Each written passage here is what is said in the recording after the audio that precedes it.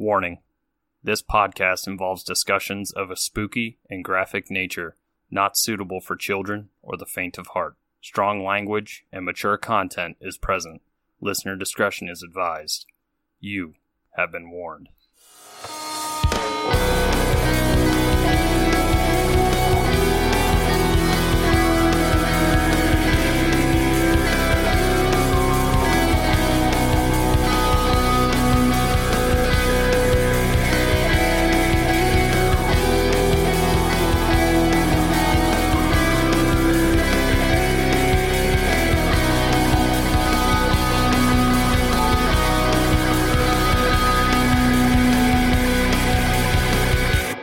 Hey Spooksters, and welcome back to another episode here on Three Spooked Girls. My name is Tara, and as always, I am joined with my better pod half, Jessica. Hello. Hello. And today we are bringing you an interesting true crime topic. We are going to be talking about the women of Murderess Row today. Or, if you don't know who that is, it's The Real People, the musical Chicago is based off of. Yes, but spoilers, this is another big movie Tara has not seen, so that means nothing to me.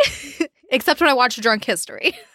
It's true. Such a good episode. It is a great episode. And I cannot promise I won't break out into song. If she does, it will be in here. Sorry, it will guys. be in here. And guess what? Our guest host, Mr. Cricket, is gone. Hopefully. Well, it's gone because I'm sitting on the floor. Jessica moved. In my dining room against the wall because my husband really loves the damn cricket and I love my husband. So It's fine. It's fine. But if you are new here, hello and welcome. Thank you for checking out our show. And if you're a returning spookster, thank you for continuing to listen to us and support us. We love you guys. If you'd like to find us on social media, you can search the handle at Three Spooked Girls, or you can head to the link tree in the show notes. That takes you to everything Three Spooked Girls universe. We would love to hang out with you. We have an amazing Facebook group that Jessica and I are really active in. this is true. It's like our little pod child of sorts. We do watch parties. We hang out in there. There's a lot of great stuff going on over there. If you would like to support the show, you can head to patreon.com/threespookedgirls or the link tree as well. And I have to fucking say, in our time today, we hit our goal of 100 patrons. I cannot believe it. I know. Oh my God.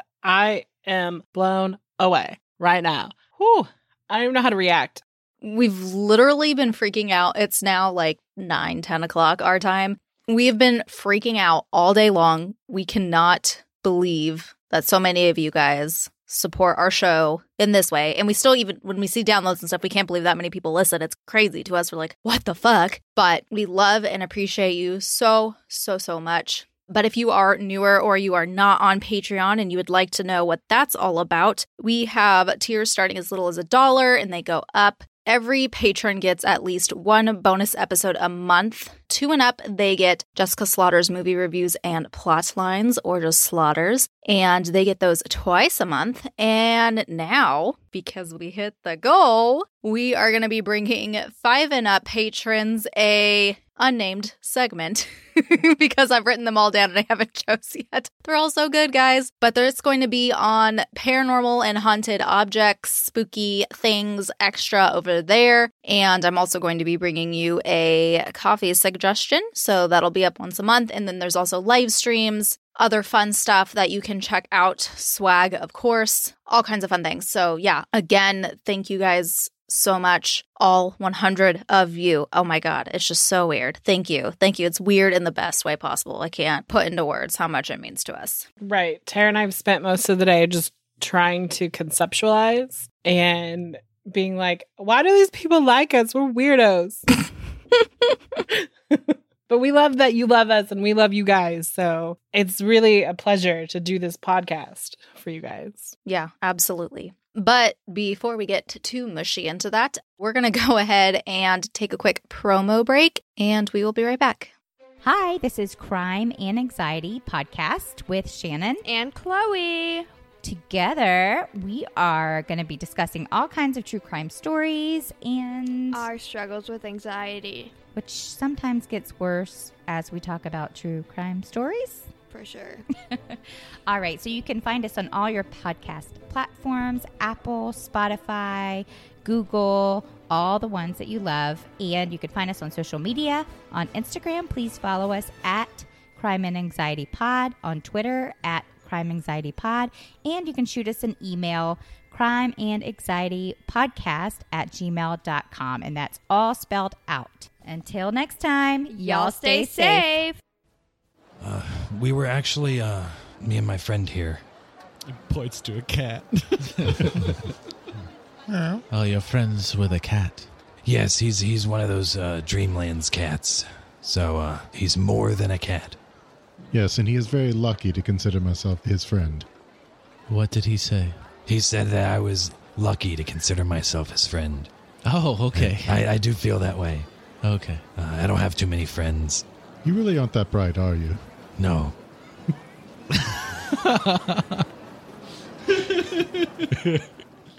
Hey, it's me, Adam, the DM over at Microphones and Monsters. You just got done listening to a short clip from our show.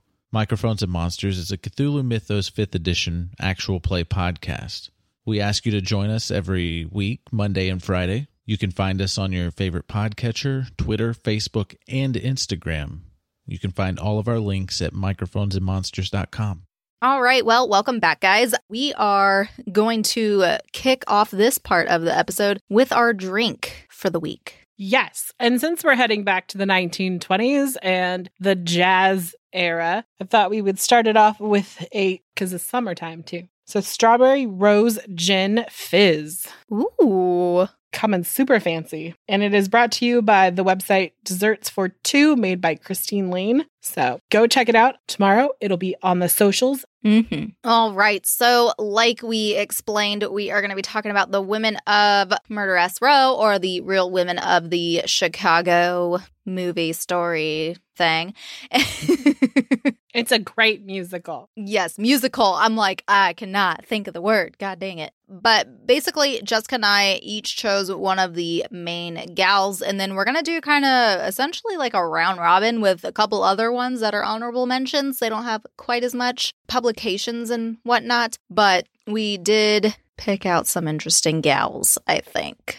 Mm-hmm. So I'm going to hand it to Jessica, and she's going to tell us about the first one. Yes. So for those who are playing along at home, my murderess, her name in real life is Belva Gardner. But if you have seen the play or the musical, because it was first a play and then a musical, it would be Velma Kelly or Velma Wall, depending on the variation. So Belva was born Belva Eleonora Boo Singer. Her last name is Boo Singer. Oh, man. And she was born on September 14th, 1884 in Litchfield, Illinois, to Mary Jane Clark and Charles Bosinger. She was a cabaret singer, and her professional stage name was Bella Brown. And another fun fact about her is that she was divorced 3 times, 2 by the same person. Oh, okay. Mm-hmm. She was first married when she was younger to a man named Overbeck, but in 1917, she married William Gardner, who was 20 years older than her. He was a wealthy industrialist from Crown Point, Indiana, but 5 months into the relationship, he would have it annulled, or he sued to have the marriage annulled because Bella's divorce had not gone through from her first husband. But then they got married again, but they would separate, because otherwise it would make the story even more awkward. So just adding an additional person into the storyline. Her name is Maureen Dallas Watkins, and she was a Yale graduate who was a journalist for the Chicago Tribune, and she was assigned the Cook County jail cases to do with like the women on Murderess Row and like to look into them. And so she's going to do a lot of the interviewing of these women and getting a lot of these quotes. Mm-hmm. And she would be part of the reason they became she is the fucking reason they became so sensationalized. If you don't believe us, watch The Drunk History. Mm-hmm. So on March 11th, 1924, Belva allegedly shot and killed her lover, Walter Law. Walter Law was a married man, and he was an auto salesman.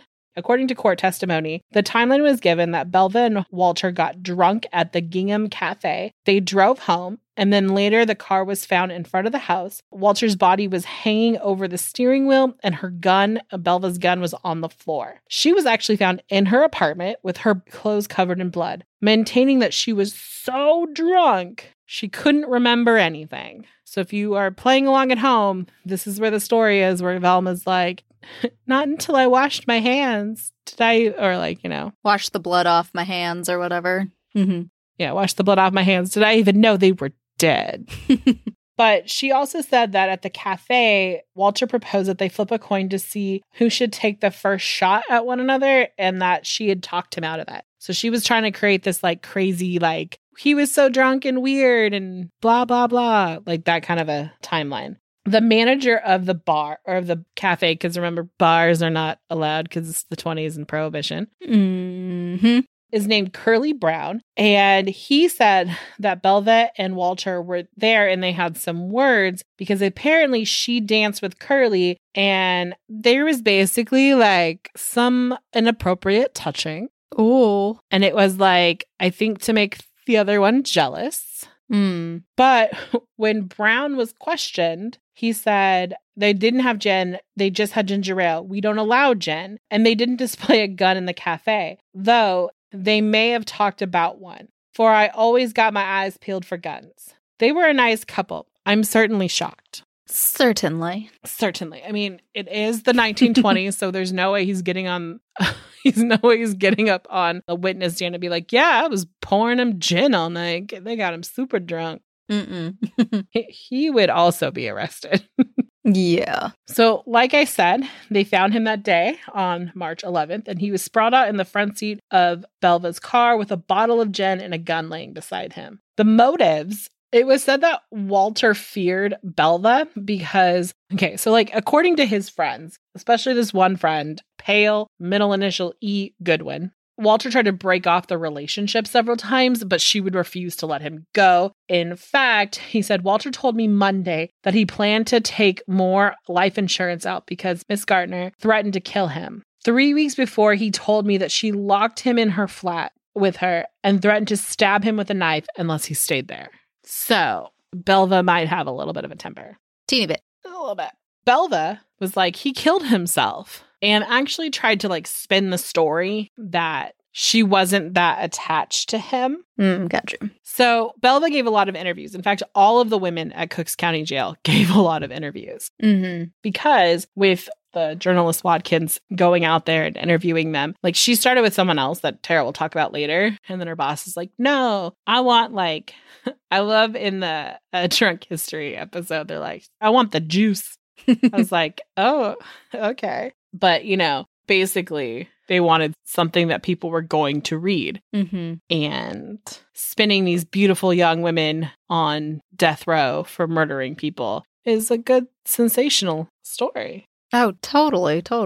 So in one of her interviews she said, no woman can love a man enough to kill him. They aren't worth it because there are plenty more, because there are always plenty more. Walter was just a kid, 29. I'm 38. Why should I have worried whether he loved me or whether he left me? Gin and guns. Either one is bad enough.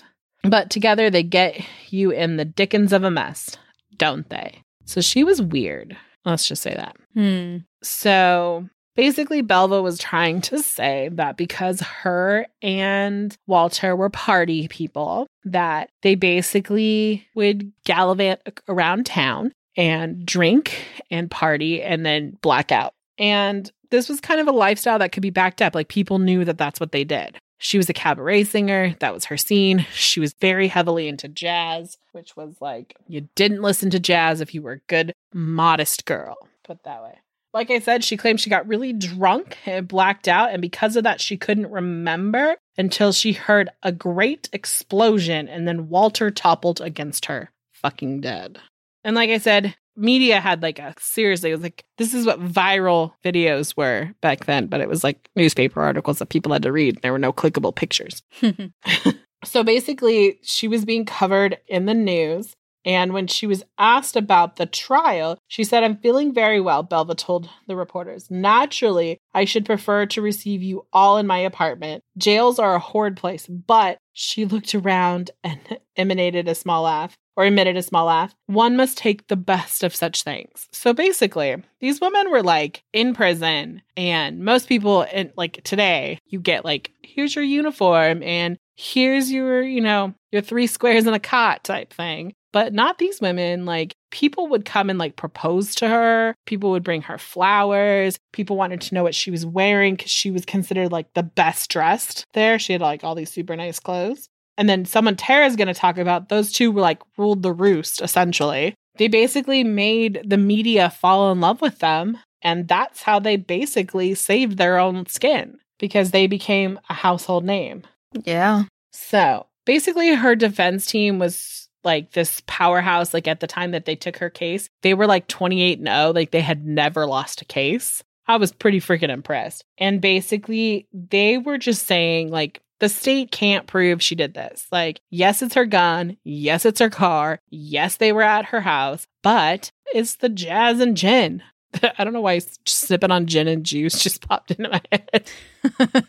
Yeah. So basically, the defense didn't have an opening statement. They rested without calling or offering a single witness for this event. They waived closing arguments. The jury heard the state's plea of a just verdict. They listened well, but basically the judge said that it had to be beyond all reasonable doubt. Like basically, you shall find the defendant not guilty if there's reasonable doubt. They basically sat there and they did that. So did the bitch kill her lover? Probably. Did she get away with it? Yes, because she got a not guilty verdict. And if you remember earlier, Walter was married and his wife, Frida Law, was in the courtroom that day. And she half fainted and was sobbing. And she was quoted saying, "There's no justice in Illinois. No justice. Walter paid. Why shouldn't she?" So she was very fucking scorned. So in 1925, following her acquittal, Belva remarried William again. And in 1926, filed for divorce again. He filed for divorce again, claiming she was abusive and an alcoholic. We could have told you that, dude. Right. Also, he made claims that she threatened to kill him after he found her with another guy. Ooh. But she did not stay out of jail forever because she was convicted of drunk driving in November of 1926. But by 1930, she was, good to go. And she actually got back with William again. And they moved to Europe. And then when he died in 1948, she moved to Pasadena, California, and lived with her sister. And then she died of natural causes on May 14th, 1965, at the age of 80. Wow. It pays to have a good lawyer and have nice clothes, apparently. Ugh.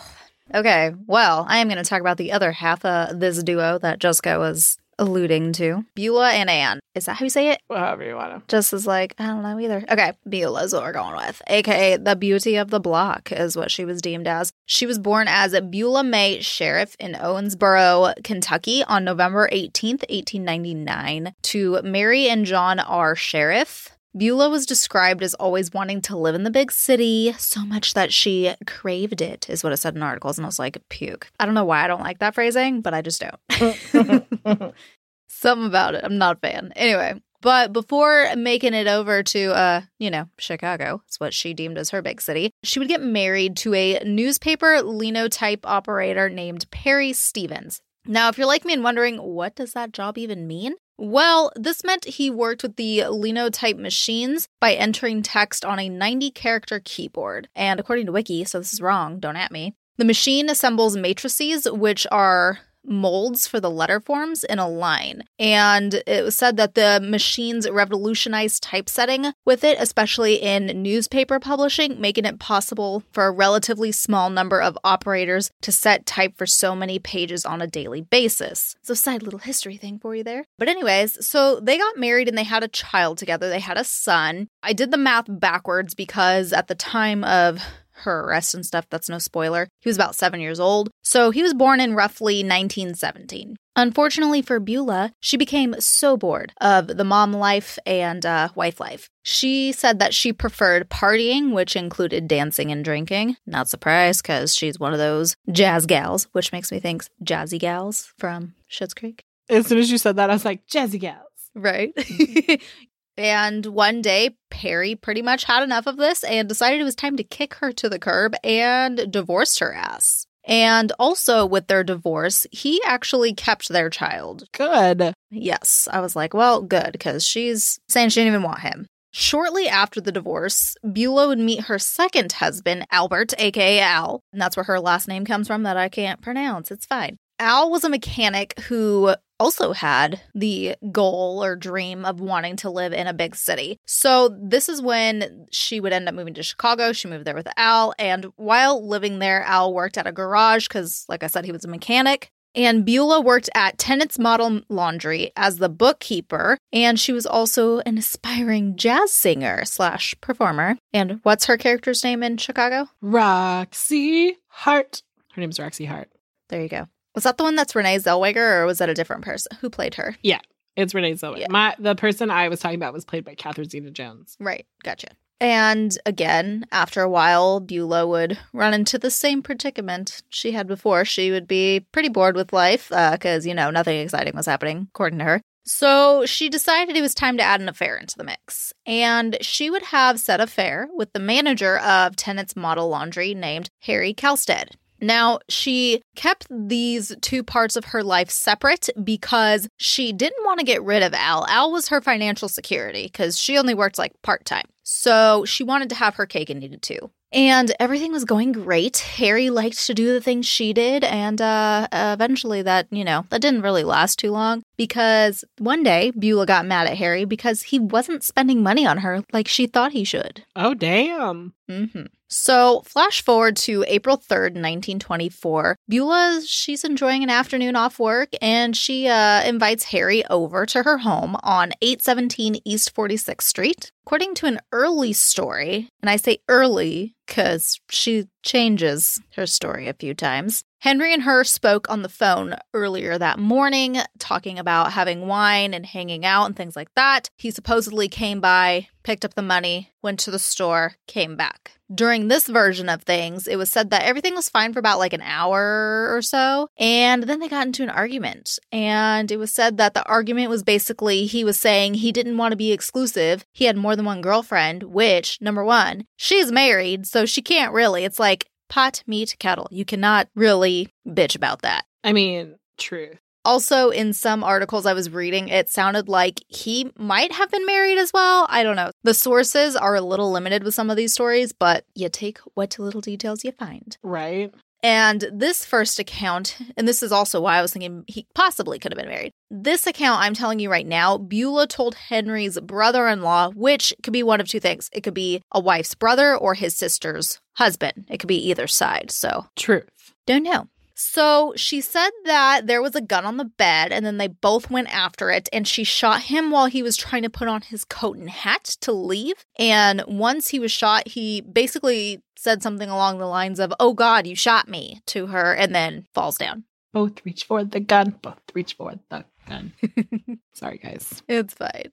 After this, she apparently decided to turn on some tunes, more specifically a foxtrot record called Hulu, and put this on repeat while he died. And according to her, this was a span of over 4 hours. It's also noted that during this 4 hours, she enjoyed some cocktails and danced around like a psycho and just watched him die. According to the timeline, this happened at about 2 p.m. and then she called Al at 6:05 p.m. and told him what happened. And basically what she said, it was because, quote, he tried to make love to her. You can see where that's going. Ah, yes. She made the call at 6:05 and then about at 6:20 p.m., so 15 minutes later, Dr. Clifford Oliver arrived to the scene. Now, interesting part is that he would end up ruling that Henry had not been dead for hours, but merely maybe 30 minutes. So there's that. Oh. But she likes to, make up stories, so who knows? So the trial came very quickly. It was in May, and we would start to see more inconsistencies. So originally, she sticks with the self-defense motivator, but moves from he was trying to make love to me to a full-on rape allegation. Oh, wow. Fucking trash. So basically, though, this doesn't last too long because she does end up saying that she did shoot him out of rage because he was threatening to leave her type of thing. So kind of similar story there. Then her final story, the one she sticks with throughout the end of this, is that she says she's pregnant and was trying to tell Henry, and that led to a argument/scuffle. And that's how things got out of hand. Basically, she had said she needed to shoot him before he shot her type of situation. It's very similar to the plot line of the musical. Mm-hmm. This story would work. As expected, the jury was completely made up of men. They bought into everything Beulah was saying and felt sympathy for her. She was beautiful. The media loved her. Everybody loved her. And she was also a pregnant woman, and they didn't think pregnant women belonged in jail. It's true. So on May 25th, 1924, she was acquitted of all charges. That's like a month. Yeah. So Al would stand by Beulah's side throughout this whole thing. Even after finding out about the affair, even finding out she killed a man, everything. Supposedly she's pregnant with another dude's baby, whatever. He's still there. But shortly after all of this wrapped up, she divorced him. There's two reasons. Paper-wise, so her divorce documents, he, quote, abandoned her. But really, she was going around saying he was too slow and boring and, bye, Al, that kind of shit. Right.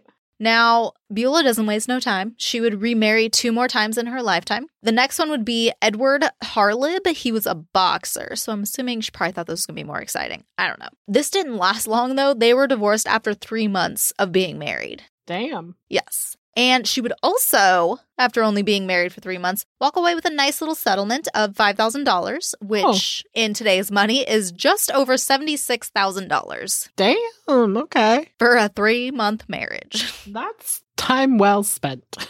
I suppose. For her. After this, she married her last husband, who was Abel Marcus, and they were just married for a short time. There really wasn't too much on that relationship besides mentioning his name.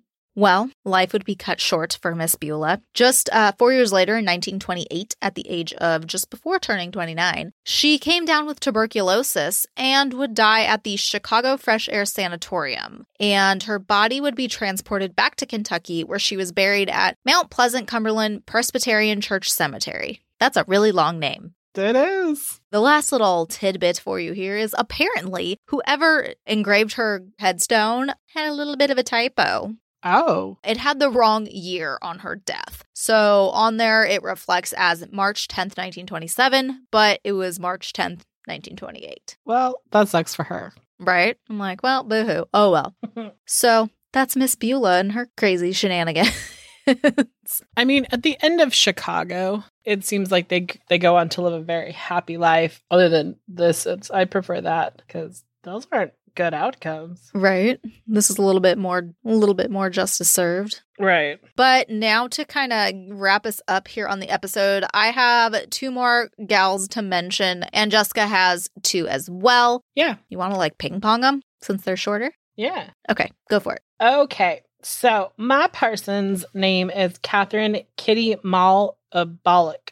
And this poor girl, she didn't have a chance. She was married at age 15 and had a daughter who they know by the name of Tootsie. And basically, she was also known as Go to Hell Kitty or the Tiger Girl or the Wolf Woman. Ooh, I like the Wolf Woman. Because she attacks at night. Oh, okay. I guess I don't. Never mind. Yeah. It's said that her early reputation is that she was a consort of crooks. So, she hung out with bad dudes. It was also said that she would pack a pistol where girls would harbor their love letters. So her boobs? I was thinking, yeah, or her, I don't know. I don't know where people carry their love letters. I don't know.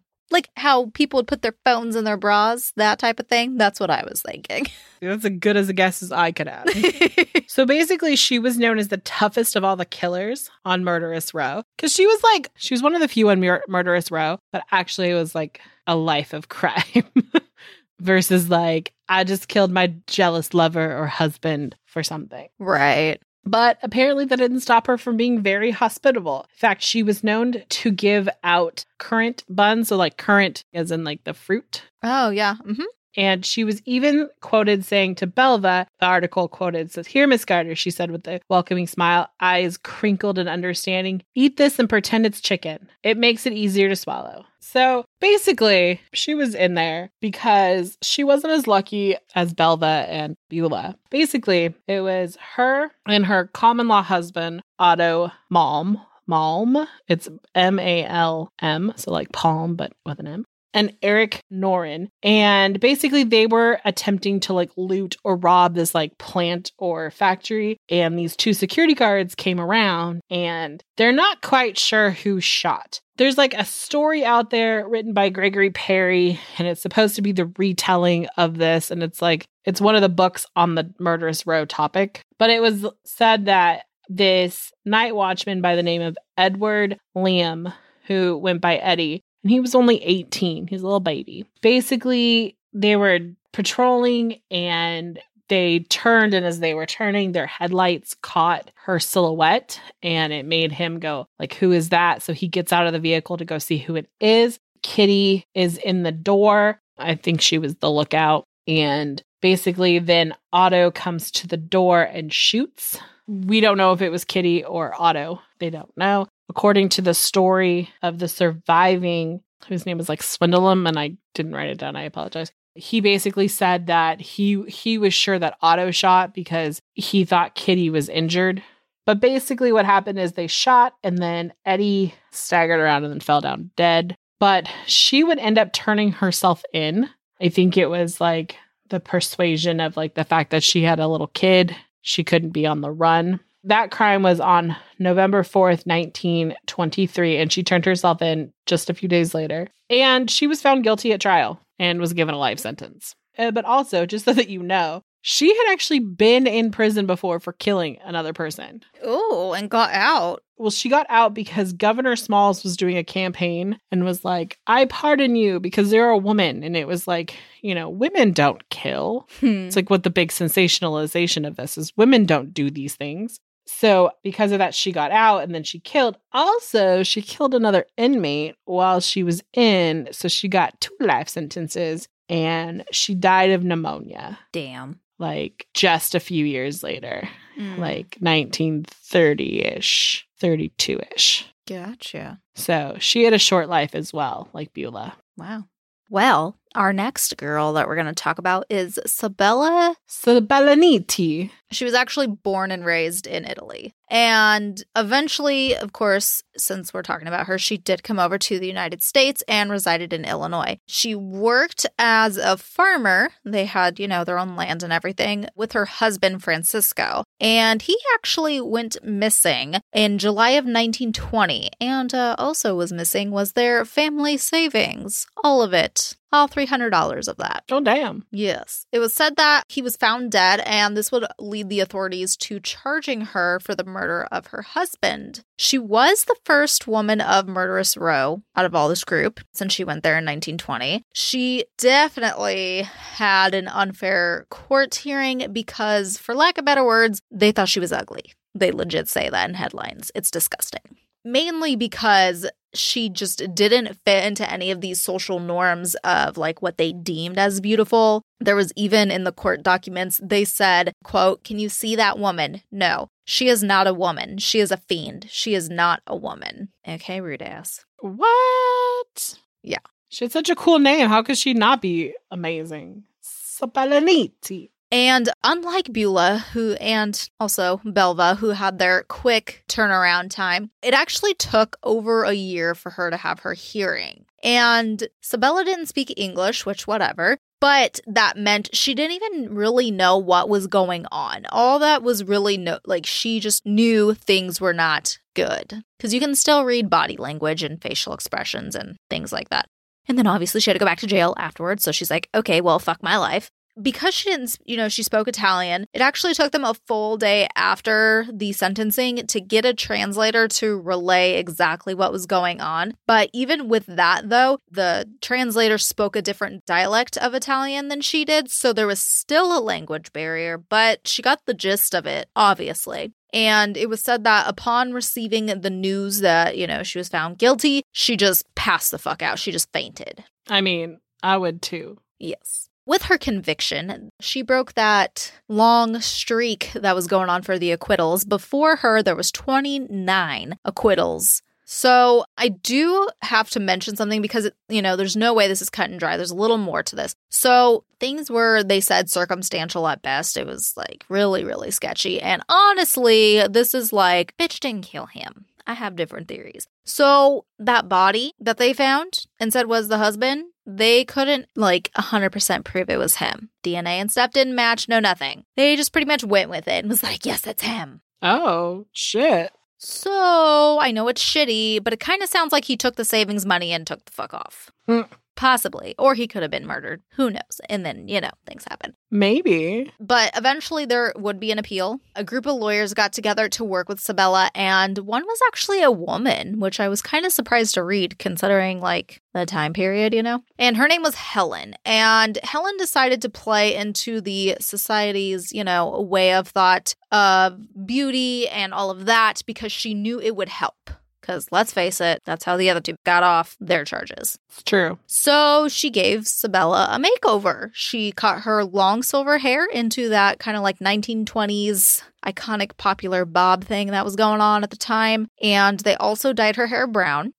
She got her nails done and gave her some nicer clothes because Sabella didn't have a lot of money. So she couldn't afford anything that was current and stuff. Plus, she didn't really give a flying fuck anyway. It wasn't something that was a priority to her. And Helen also taught her English. And as expected, this worked. The media turned their headlines from being total assholes about her to calling her a butterfly because she's pretty now, according to them. The Illinois Supreme Court would grant Sabella a retrial, but the date kept getting pushed back. And this ended up happening so many times that eventually the charges were dropped. Just like that. They're like, meh, it's fine. We're done.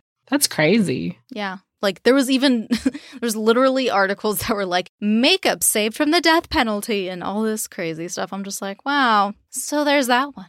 Okie dokie. So my next one, I don't have a lot of information on, but I really wanted to mention her because the reason she went to jail, cracked me the fuck up. So her name was Anne Peccoline. That's what we're going to call her. Or her name was Anna, I should say. And she was known as Big Anna. And she was the largest woman at the time on death row, or not on death row, and the murderous row at the Cook County Jail. And she killed her husband because he called her fat. And well, he didn't really call her fat. He said he preferred slimmer women. So she killed him. Damn. Right? The moral of this story is don't say fucked up shit to people because you don't know what's underneath it all. 100%. There could be bubbling rage. Literally. All right, well, we have one more to quickly chat about before we wrap things up. Her nickname was Moonshine Mary. So Mary Wozniak was originally from Poland, but located to the U.S., more specifically LaGrange Park, Illinois. She was, at the time, 34 years old and a mom of 3. Now, this is different than Sabella's case because she definitely killed a dude. Just saying. Whether she meant to or not, she definitely did kill a dude. So the man she killed was not a boyfriend or anything like a lot of these people. His name was George L. Rutan, and Mary had a speakeasy that was out of her house. So let's start with that. Good for her. Look at her go. Right? And George was a patron of hers. So no romantic involvement. He just came to her speakeasy. And it was said that on the night of his death, he had about 5 to 7 shots of moonshine and then staggered out. Makes sense, probably drunk, but no, not just drunk. Shortly after that, he would collapse and die. I'm thinking of Ron Swanson, with the moonshine, just like tips it up. It's came back. The moonshine, of course, had methanol in it, which was the culprit of George's death. So it goes without saying that it was methanol poisoning, and that's actually has a high toxicity rate for humans. It said as little as 10 milliliters of pure methanol is ingested. It can break down into formic acid, which causes permanent blindness. It fucks with your optic nerve. And starting at 30 milliliters is potentially fatal. So whatever he was drinking had, I guess, 30 milliliters at least of it in it. Ah. I know that's like a whole thing that there is in this time. There was like a lot of these methanol poisonings because of moonshine and whatnot. And not just the moonshine, because the government was corrupt and they put it in the alcohol that was so that they could kill people. So they would stop drinking. Fucking facts, people. Probably that. I've watched enough history documentation on the Prohibition to know that the government literally figured it out and was like, boom. And then people were like, oh shit, we're dying. Yeah, there were so many people who died. There's a drunk history on it too, just so you know, about the dude who started Prohibition. So there you go. Get on Hulu. Watch that shit. So because of this, she would be found guilty. And here's the kicker. Her sentence was 1 year to life, which I'm like, wow, talk about broad, vague, huge range. What the fuck? It's like, what is that with good time served? Like 3 months? Fuck, I don't know. 6 months? Yeah. I was just like, that could be 1 year. That could be like 60 years. What the fuck? Okay, courts. But also, last little fun fact, she was the first woman to be convicted of selling fatal moonshine. I like it.